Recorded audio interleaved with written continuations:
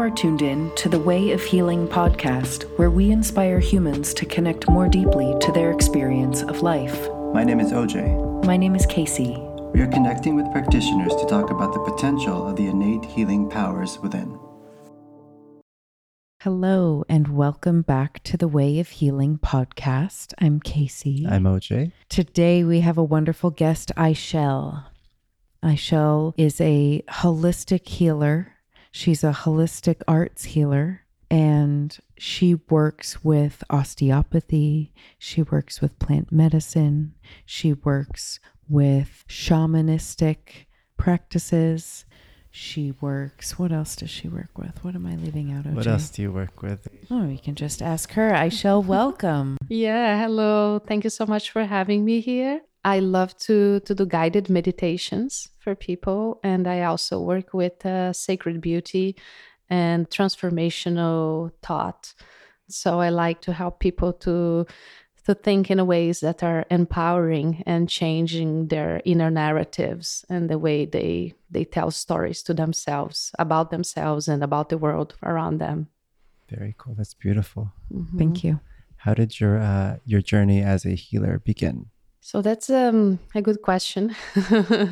So I was born in Brazil, and in Brazil, it's a very interesting country because everybody is kind of a believer into something bigger than themselves. It's a very spiritual country, I would say. Everybody believes in something, most of the people. And I've been exposed to different beliefs and religions and approaches, from the native people, from the Afro religion influences, Christianism, spirituality. I would say that my path as a healer even started something when I was very young. I was 7 years old, and my grandfather passed away.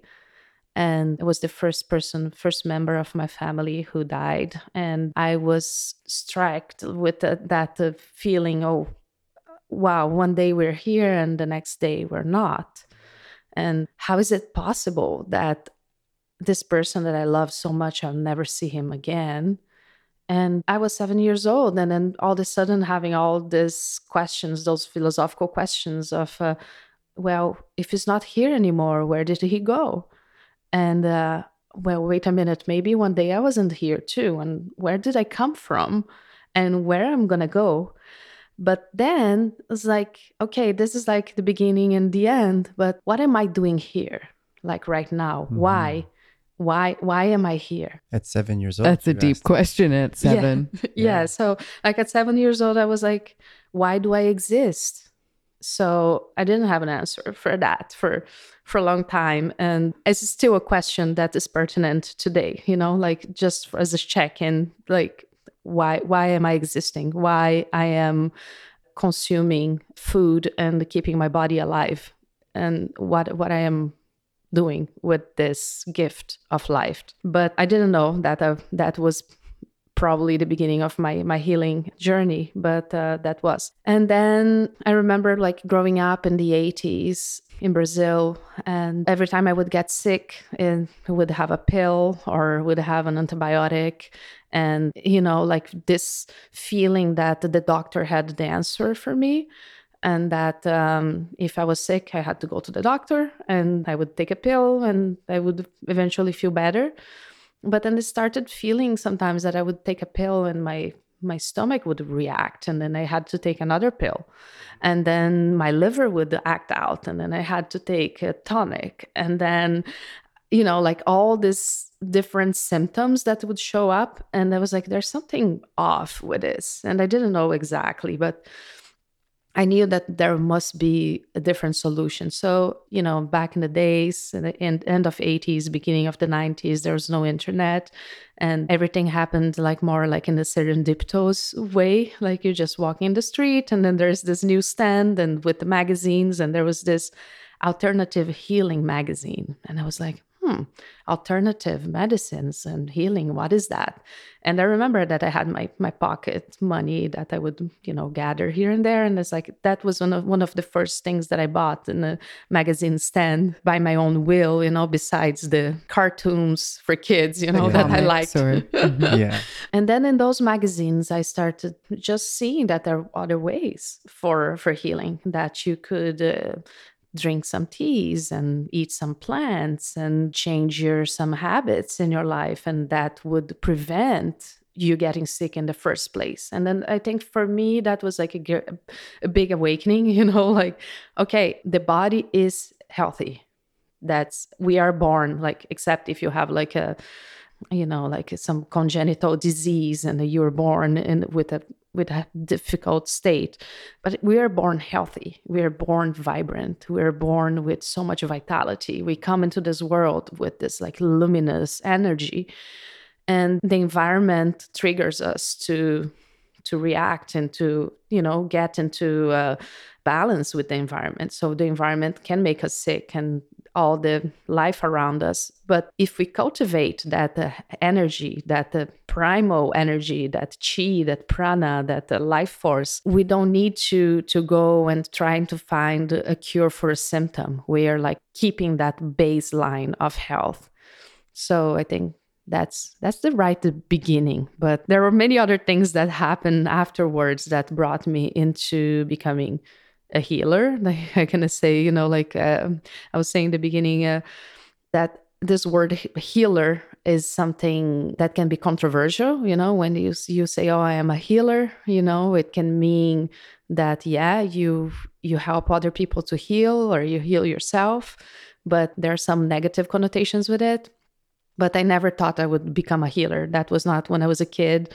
I thought I was going to be an architect or a writer or a biologist or something like that. But I didn't think I was going to be a healer. And it happened in a way that was very organic. So when I was a teenager, I was a dancer, and I was doing all those physical practices, and I would get like a pulled muscle or a good overexert, and then it would hurt an articulation.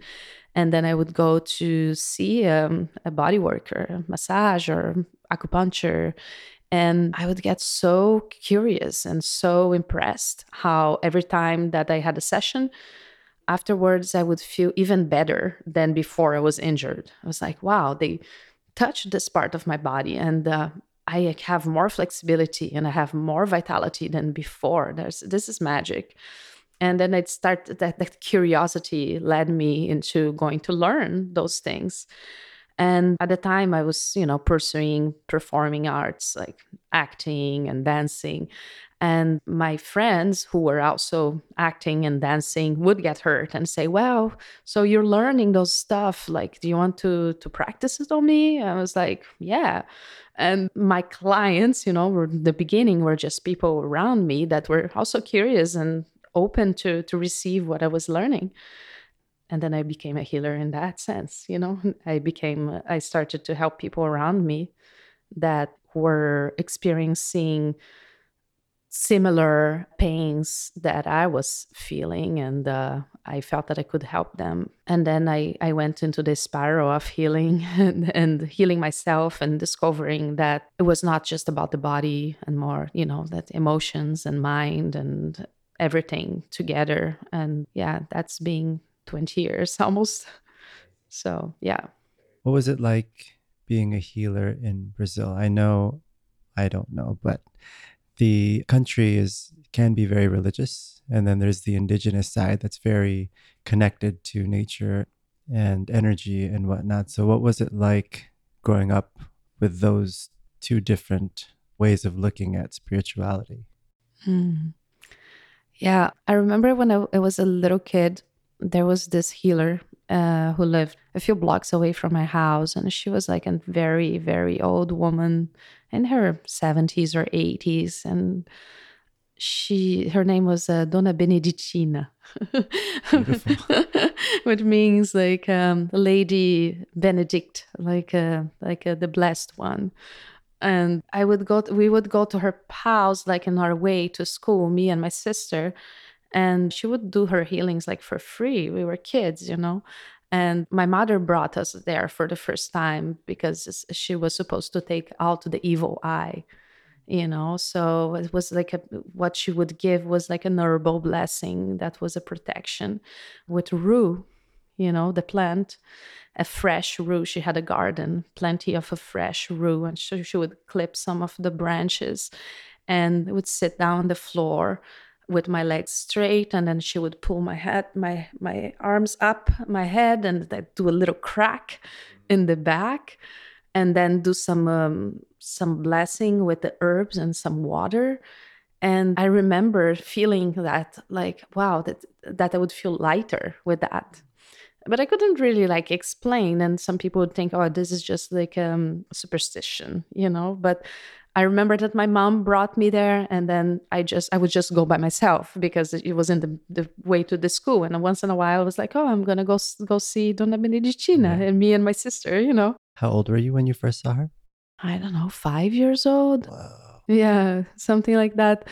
And this is the first person that I remember, like, wow, this is a healer. But then when my grandfather passed away, my mom, who is a Christian, Catholic Christian, she also felt there was like something else. And then she brought me to this Kardecist center in Brazil, that's Allan Kardec, who works with more like mediumship and connection, like and receiving messages from people who are deceased, and also doing some energy healing with the hands, like just like an aura cleansing thing. Yeah. And I would go with my mom every week to that and listen to the lectures of that tradition. And I remember that I didn't like going to the Catholic Church much. I found it was too like solemn and stiff, and then all that there was that heaviness of feeling that you were a sinner and that you were doing something wrong and that you would go burn into hell. Yes. I didn't like that very much. You're not the only one. but you know, but there was variety, you know, in Brazil. Like there was that, and then there was this healer, and there was in Brazil there is the Afro religions that are Umbanda and Candomblé.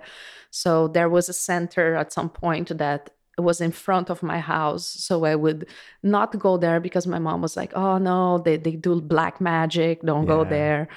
But I would listen to their drumming all night. So growing up in Brazil with all those influences is like very eclectic and made me a very like open-minded and just accepting the different ways people have to connect with spirit and with the sacred.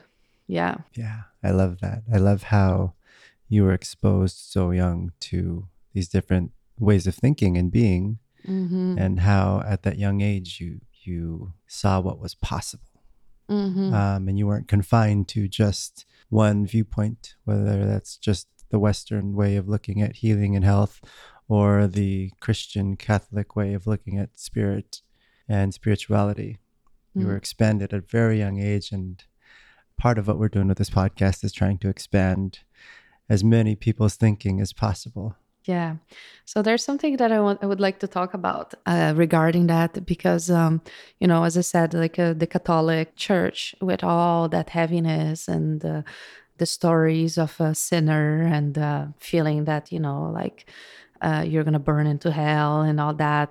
Later on in my life, I heard about a church in Brazil that's called the Santo Daime that works with ayahuasca, but it is a Christian church. Whoa.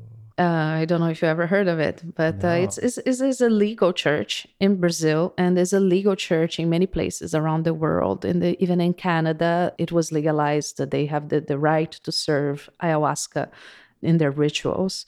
And I think in some places in Europe, I'm not sure about the United States. So I've heard that. I've heard about Santo Daime. I was about 18 years old, maybe, from the first time. I had a friend who went there, and he told me, oh my God, this is the most beautiful thing in the world. I just feel so much love for everyone. My heart is exploding. I have no limits of who I can love or how much I can love. It's just feel this Christ energy in my heart. And I found that to be so exaggerated. And I was a little bit curious, but he said, but yeah, it's a church. And I was like, I don't want to go to a church. I was like, in that moment, a little bit more like rebellious. And I was like, I don't want to go to church. So until I was like 30 years old, and then I heard again about it. And I was living in Canada. And I was like, I'm curious about it, but I'm not sure that I want to go to a Christian thing that, like you're a sinner and all that. And, and at the time I was already working with ayahuasca, but in other traditions that are not like a church. Yeah. So took me 5 years of working with ayahuasca to finally decide to go drink Santo Daime in a church. And that happened because my last grandmother passed away. I was 36 already. And she was very like a religious person. And I wanted to go pray for her. But I didn't want to go to just the regular church. I was like, wow, if I can go to the church and drink the medicine, I'm going to go do that, for my grandmother. So I went for the first time. And it was Mother's Day. And I remember that I drank the medicine. And right away, I felt there was this beam of light coming from the cosmos and piercing my forehead into the center of my brain. And I was like, okay, so this is like powerful connection. Okay, I received that. And then I just started receiving all those messages, that why the Santo Daime church works in a format that is in a church. Why do they work with ayahuasca in a church setting? Because that was all the information that I received. Because the divine energy, the healing energy of the universe is so unbounded, is so vast, is so luminous, is so limitless, that in order for us to be able to receive it and to contain it, we need those limits. That we need structure. We need some kind of structure. So anything that's coming from this powerful creation that has no limits, in order to be manifested into our material world, needs a structure. So the church provides that structure for holding that energy. That's amazing. And then that was like one of the things. And I said, okay, so it's good. So I'm in a safe container for that energy. And then I was still in my head, like there's all those hymns that they sing in the works of the Santo Daime, like for Jesus and Mary and Joseph and, all the saints and angels and archangels and Saint Michael and, and I was like, okay, why do I have to be singing to Holy Mary, And then all of a sudden it just struck me like, well, those are universal energies. That the Holy Mary is the divine feminine. The Holy Father is the principle of creation, is the masculine straight energy. Christ is the universal love in the heart. And then all the angels and all the saints, they personify some energies. And then it just occurred to me that every religion in the world, every culture, they recognize those energies as real. Like in India, you have Shiva and Shakti, and you have all the different gods that are personifying specific energies. And then in Greece, you have Athena and Apollo and all those gods and goddesses. And then Africa, everywhere, like it's just that we have different cultures and we give different names. And then I just like opened my heart, and like when I was singing, Holy Mary, every time I'm talking about the mother, and Holy Mary, I'm talking about Mother Nature. I'm talking about the divine feminine, that is the matter that creates everything. And every time I'm singing for Father, the God, that whatever that energy is, I'm talking about that principle that organizes matter. And it just like shifted something in my brain that it made me appreciate the Christianism and that the syncretism, that this word of in Brazil is very present, like where you mix everything up in this soup of beliefs, and it just opens your heart, like expands your energy, and there's no judgment, just like pure love and healing. Yeah. The message behind God is love, right? And so with structured religion, a lot of religions function in fear. So they teach people to fear God and that they're going to hell for doing something wrong. I grew up thinking I was going to hell for every little thing I did wrong. And it wasn't until I was an adult and I learned a little bit more about spirituality and expanded my thinking about how God is love and love is healing. And like you said, expansive. There is no limit to the amount of love or healing or energy out there. And you start to step away from the fear and operate outside of fear. And then you start operating from a place of authenticity and creation and being genuine with who you are without worrying about fitting into someone else's construct of what you should and shouldn't be. It's very freeing. I know, life's good. Life's great. I love what both of you have said, and I'm sitting here in this place of agreement and alignment, and it is a beautiful discovery to see connection and correlation and pattern, because we don't have to fight for what is who's right and who's got the one answer. The universe provides us all of this stuff because it likes variety, because it likes diversity, and they are harmonious. There aren't I'm sitting here with this cat and we're kind of in this craniosacral beautiful loop here. This ancient Siamese kitty, this beautiful cat, Aychele's cat, Peanut. Anyway, Peanut and I are having a moment. I think I'll leave it at that. I see you.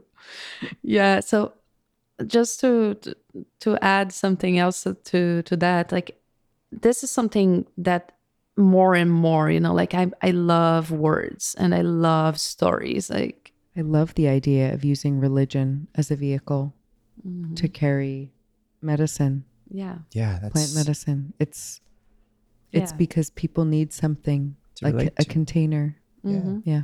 I totally get that. They need a language that they already speak. Right. They need Some familiarity. people are afraid to learn new languages. Yeah. Familiarity so that they can relate to it and feel safe. Yeah. Exploring it. Yeah. But also what I realized more and more in my life, that we live by stories. We are constructed by storytellings, and we become the stories we tell ourselves, what we are. And all those religions, they are so rich into different stories, and then how things can go and how you explain, or how do you can see things from a different point of view, and you can agree or disagree with them, but it's just giving you a perspective. Every story gives you a new perspective. And that's where I think it ties up with my approach into healing. The big part of what I do is to help people to get out of a victim mentality where they're powerless and that they need a doctor or somebody else to heal themselves, and to empower them to change the way they relate to chronic pain, the way they relate to illness, the way they relate to difficulties and challenges, because if you are in a position where you feel like, oh, I don't know what to do, I don't know, like I'm in that despair mode, it's very hard to get out of that situation. But if you empower yourself and say, okay, so there's facts, my body is hurting. Right? Let's say you have like a liver condition. So, okay, that's a fact. But then how do you relate to that fact? Well, my liver is hurting, maybe because I'm drinking too much, maybe because I'm eating too much sugar, maybe because the environment where I live, it's full of toxins and I need to detoxify my livers more often. And then you start to find ways of relating to that where you're not just like, oh my God, I want to get rid of this, you know? Yeah. Listening to the subtleties that your body is trying to teach you, the lessons they're trying to teach you. Yeah. And this brings me to something interesting also that I learned with one of my teachers, David Crow, who is a famous herbalist. And I took a training with him where he taught us about the Ayurveda and the gunas that are mind states. And we have three basic mind states that are sattva, rajas, and tamas. So into the tamasic state of mind, it is that state of mind where you're very like sluggish and you're lazy. And when you get sick, you just want to numb yourself. You want to take a painkiller. You want to take something to make you forget about that symptom. When you're in a rajasic state of mind, is you're angry. So you're very like, you want to cut it off, like, oh, please make me a surgery. I want to take this part of me. I do anything that it's something almost like violent, a violent approach, like radical. And the sattvic mind of the state of mind has sattvic medicines and approaches to it. There are people who are trying to understand. It's like, okay, I got sick. So why did I get sick? And they make efforts into healing themselves by changing their lifestyle, by taking like a discipline of changing and then drinking the medicines and like really going into the root cause of a problem. One of my missions into the healing work that I do is to help people to get into that sattvic attitude where they take responsibility for their healing. They take that inner responsibility and they're not blaming, like, because the environment is the way it is a collective creation. Yeah. But what are you doing to change your relationship with the environment and your relationship with what the environment is causing you? Right. So, yeah. Beautifully said. Aychele, if somebody were to work with you, I know that you've mentioned that you work both with individuals and with groups. Mm-hmm. Can you describe what a session or a ceremony might look like? Maybe working with an individual. Yeah. What Sure. What could somebody expect to experience? Yeah. So I offer individual holistic healing sessions that I consider to be personalized, like customized rituals where I'm going to apply all the techniques that I've been learning in 20 years, So a session would start with a conversation where we're going to go deep and uncover what is the underlying cause of the problem. People come to me with different needs. It may be sometimes a chronic pain. It may be a feeling that there's an energy trapped in their gut, or even something that's happening in their life that they recognize like that there's a pattern, that let's say that they want to attract a soulmate and they feel that they're stuck, that their heart is closed. So we're going to go into feeling and finding what is causing that to happen, that chronic illness, that energy blockage, or an energetic pattern in your life. So a session starts with a conversation. Then I like to work hands-on.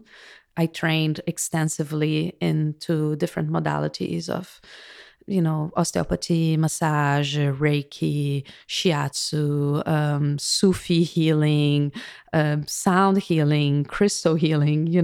I've explored different ways of treating the body, the mind, and the emotions. So I'm going to invite you, if you come for a session, to lay down on the table or on the shiatsu mattress. And I'm going to use those techniques, craniosacral, abdominal massage, to bring you into a deep, deep state of relaxation with the techniques that I'm going to apply. That can be craniosacral or massage or shiatsu. They're going to go into finding that the psychosomatic root of your disease or illness or blockage. And in this deep, deep state of relaxation, your parasympathetic nervous system relaxes. And it's in that space where your body can heal.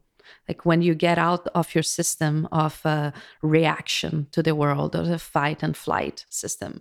So you get into that deep flow where the juices in your spinal cord are flowing, and then your articulations are relaxed, and your breathing pattern gets softened.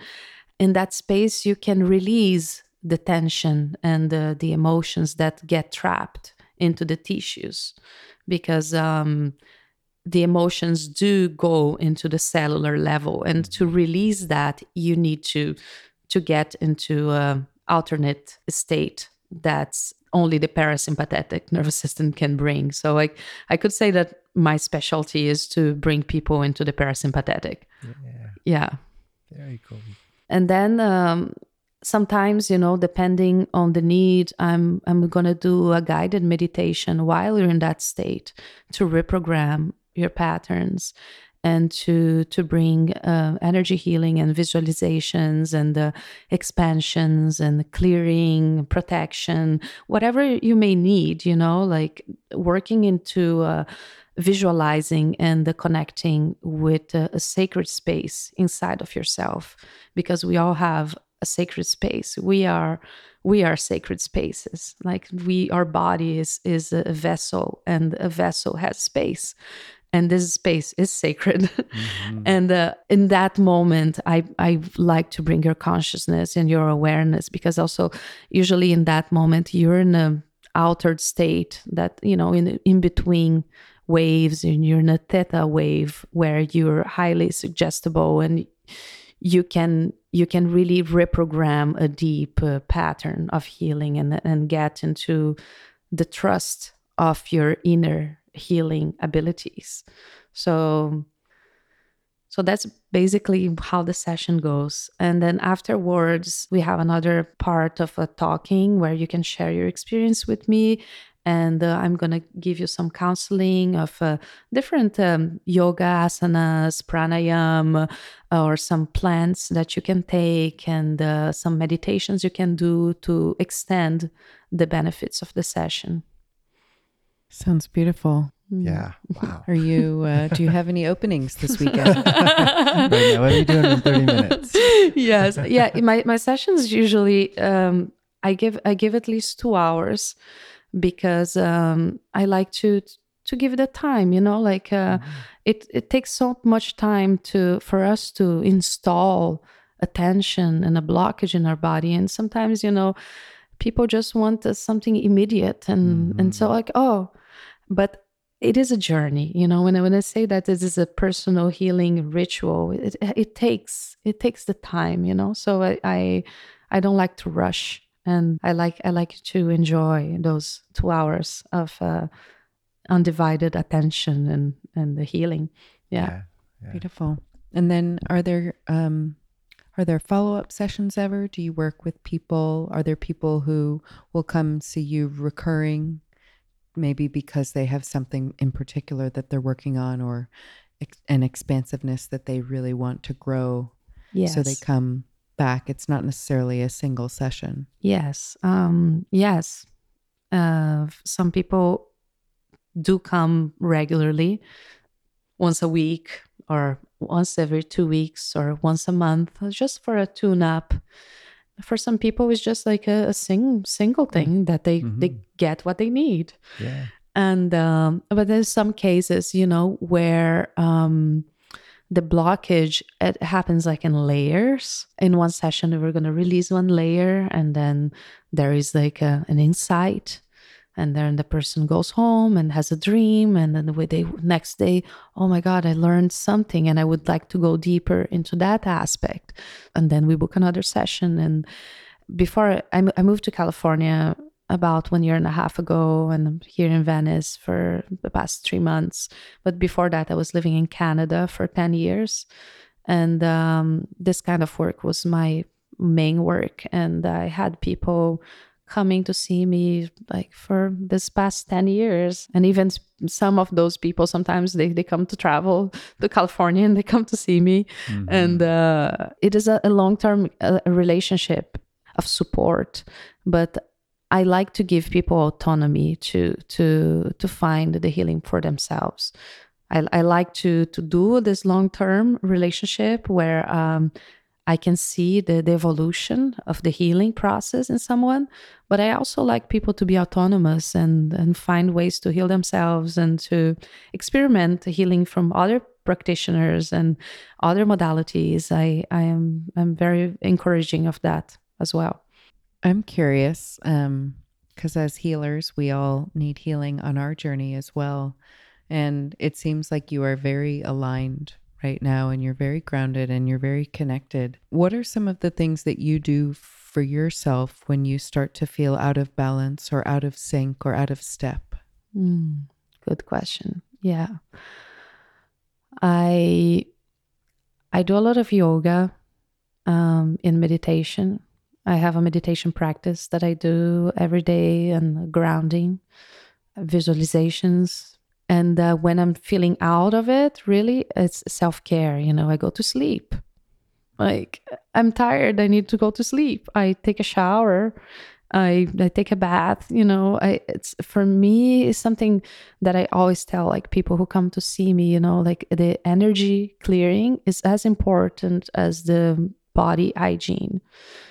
So anytime you're feeling like your eyes are heavy, your back is heavy, like you feel just that sluggishness, take a sage and sage yourself. Take a bundle of sage or Palo Santo or incense or whatever you want, and cleanse yourself. And I teach people also how to do cord cutting, because we get energies from other people that don't really belong in our own personal field.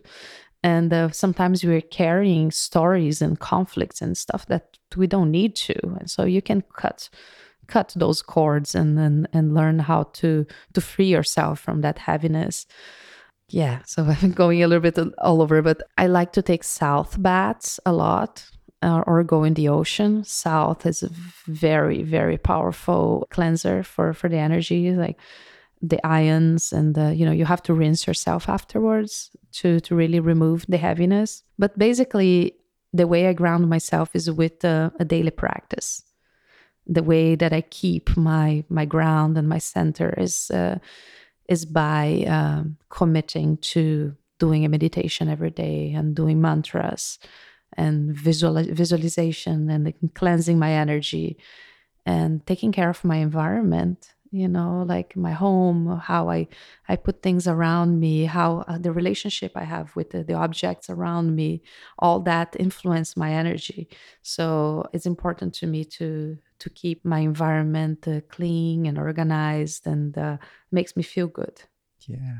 And we're recording right now in your home, which is also the sacred space that you perform your healing and your ceremonies at. And it's absolutely beautiful in here.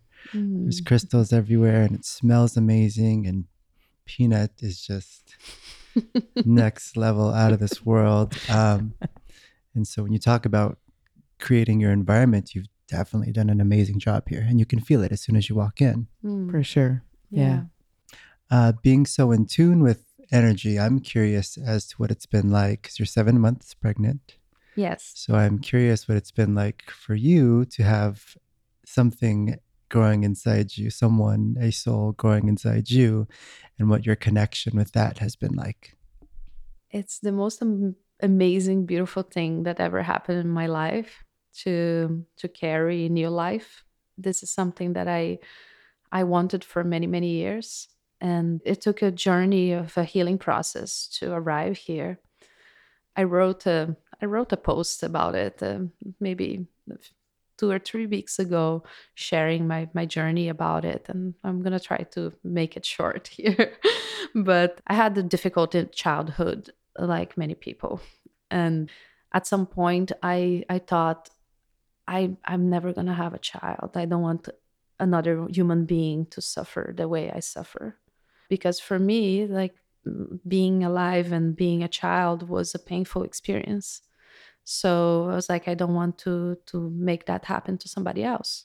And then when I was a teenager, you have like your sex hormones coming up, and then you get confronted with the possibility of having a child. Like you're only like 15 or 16, and all of a sudden, wow, if I have sex, I can get pregnant. And so I was super scared about it, and I was like, I don't want to have a child.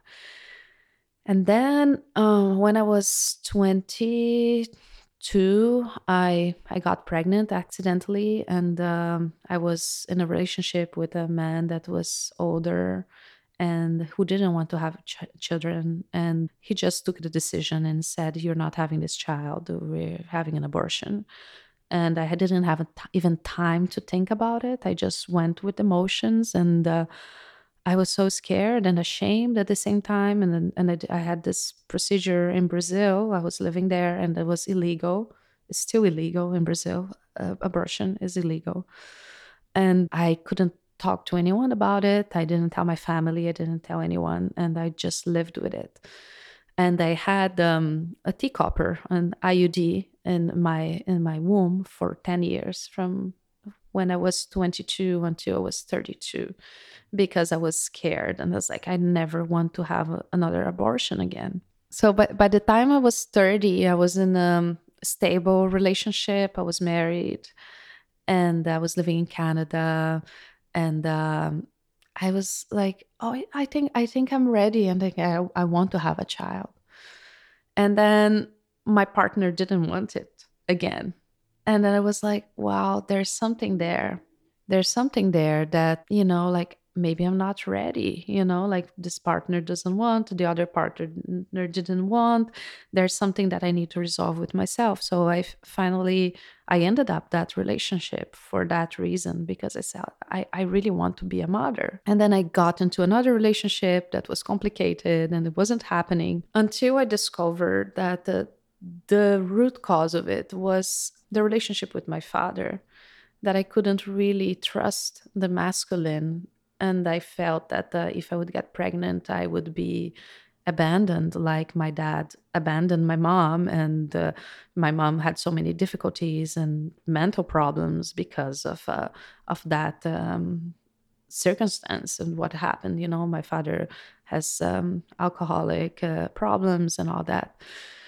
So it took me many years of working with plant medicines, with ayahuasca and peyote and mushrooms and all different approaches, to finally get to that place of forgiveness inside of my heart. And then this is something that I like, because I lived it myself. I healed that in myself. I know I can help other people to heal it. And then that's, for me, part of what being a healer is. A healer is somebody who heals himself or herself. And then you can help other people in their path to healing themselves. So forgiveness is a huge, huge part into many, many healing processes. It's like, as long as you hold on to past stories and hurts and you don't forgive, it's very hard to heal. So when I was able to heal the relationship with my father, so much prayer and so much surrendering to the divine, the intelligence, that I didn't know how to talk to him. I didn't speak with him for like almost 18 years. And I was working with the Santo Daime at the church.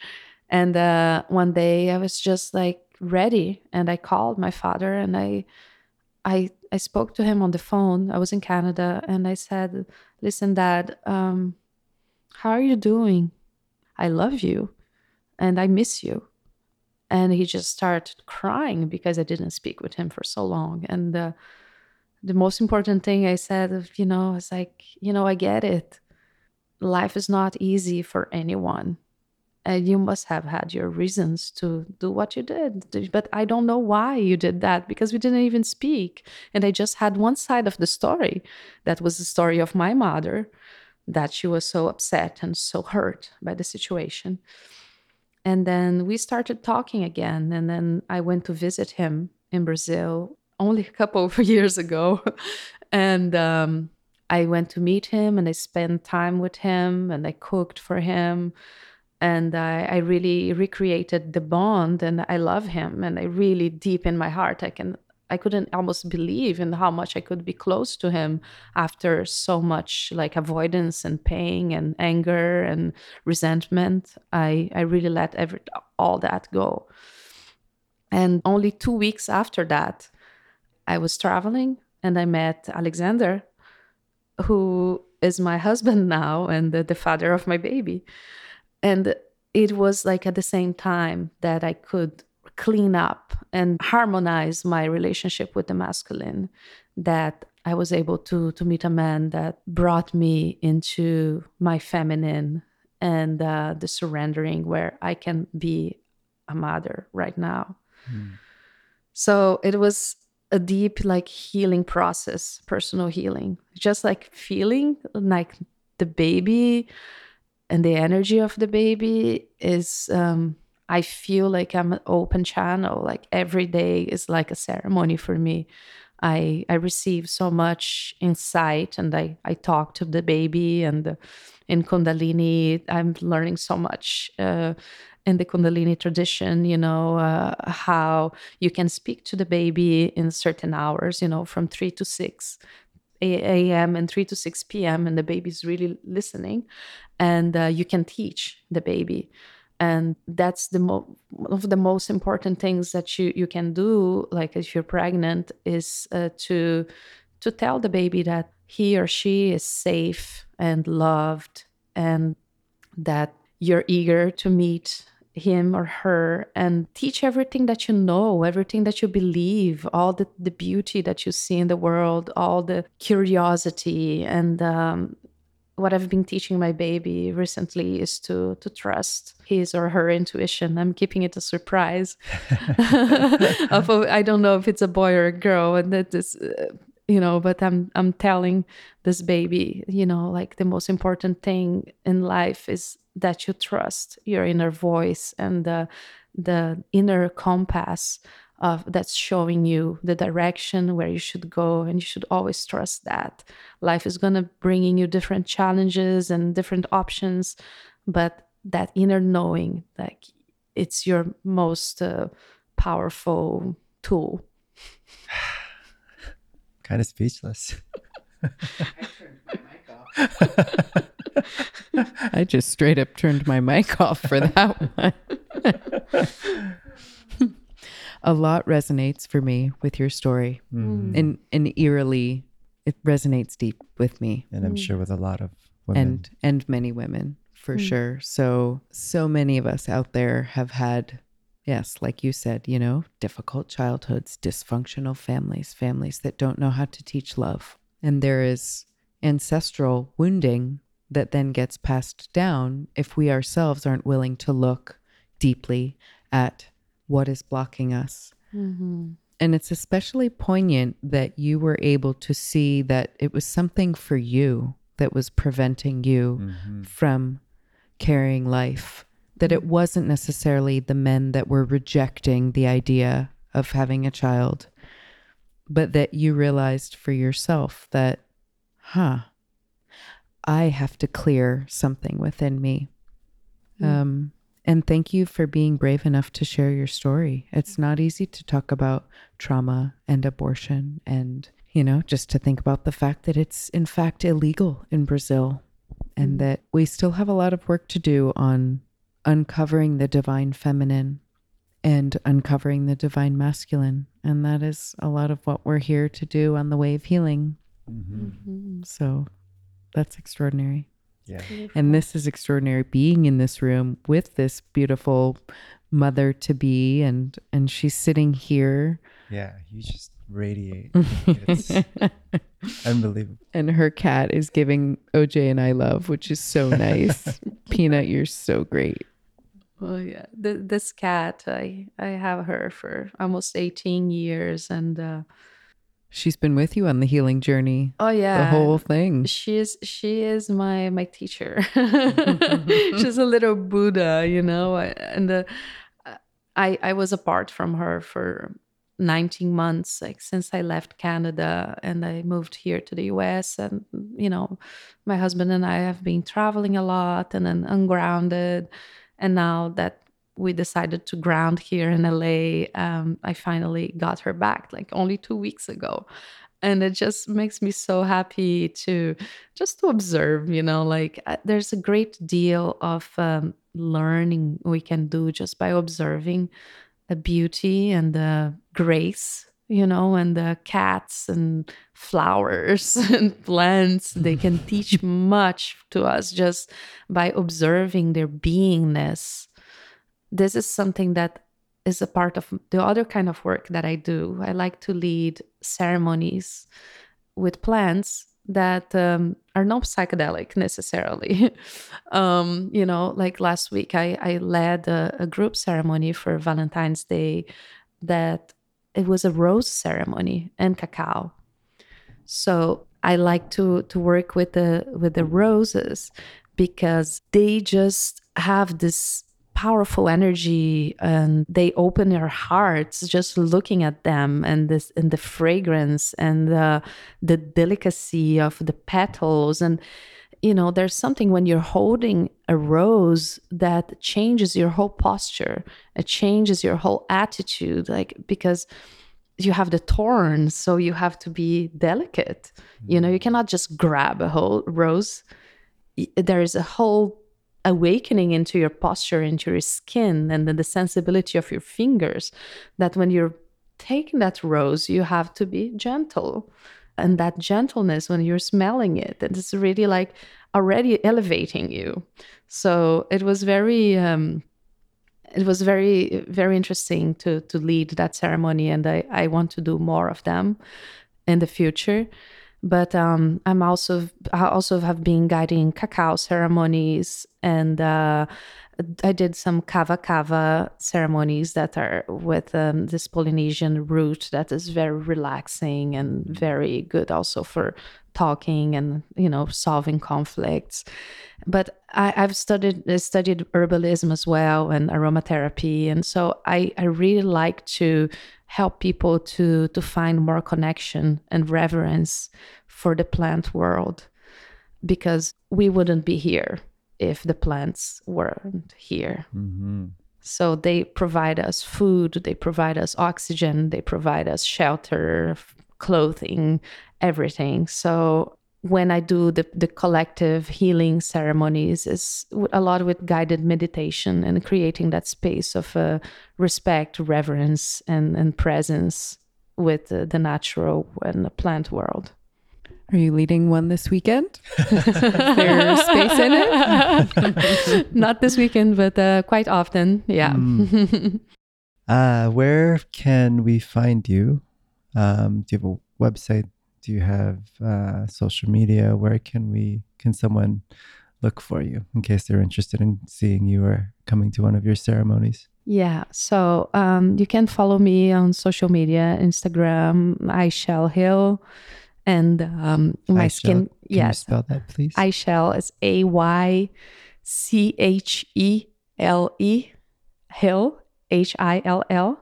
On Facebook, the same. And I didn't talk much about it here, but I'm also sustainability-driven entrepreneur, and I have a skincare and botanical perfume line made with ingredients from the Amazon rainforest.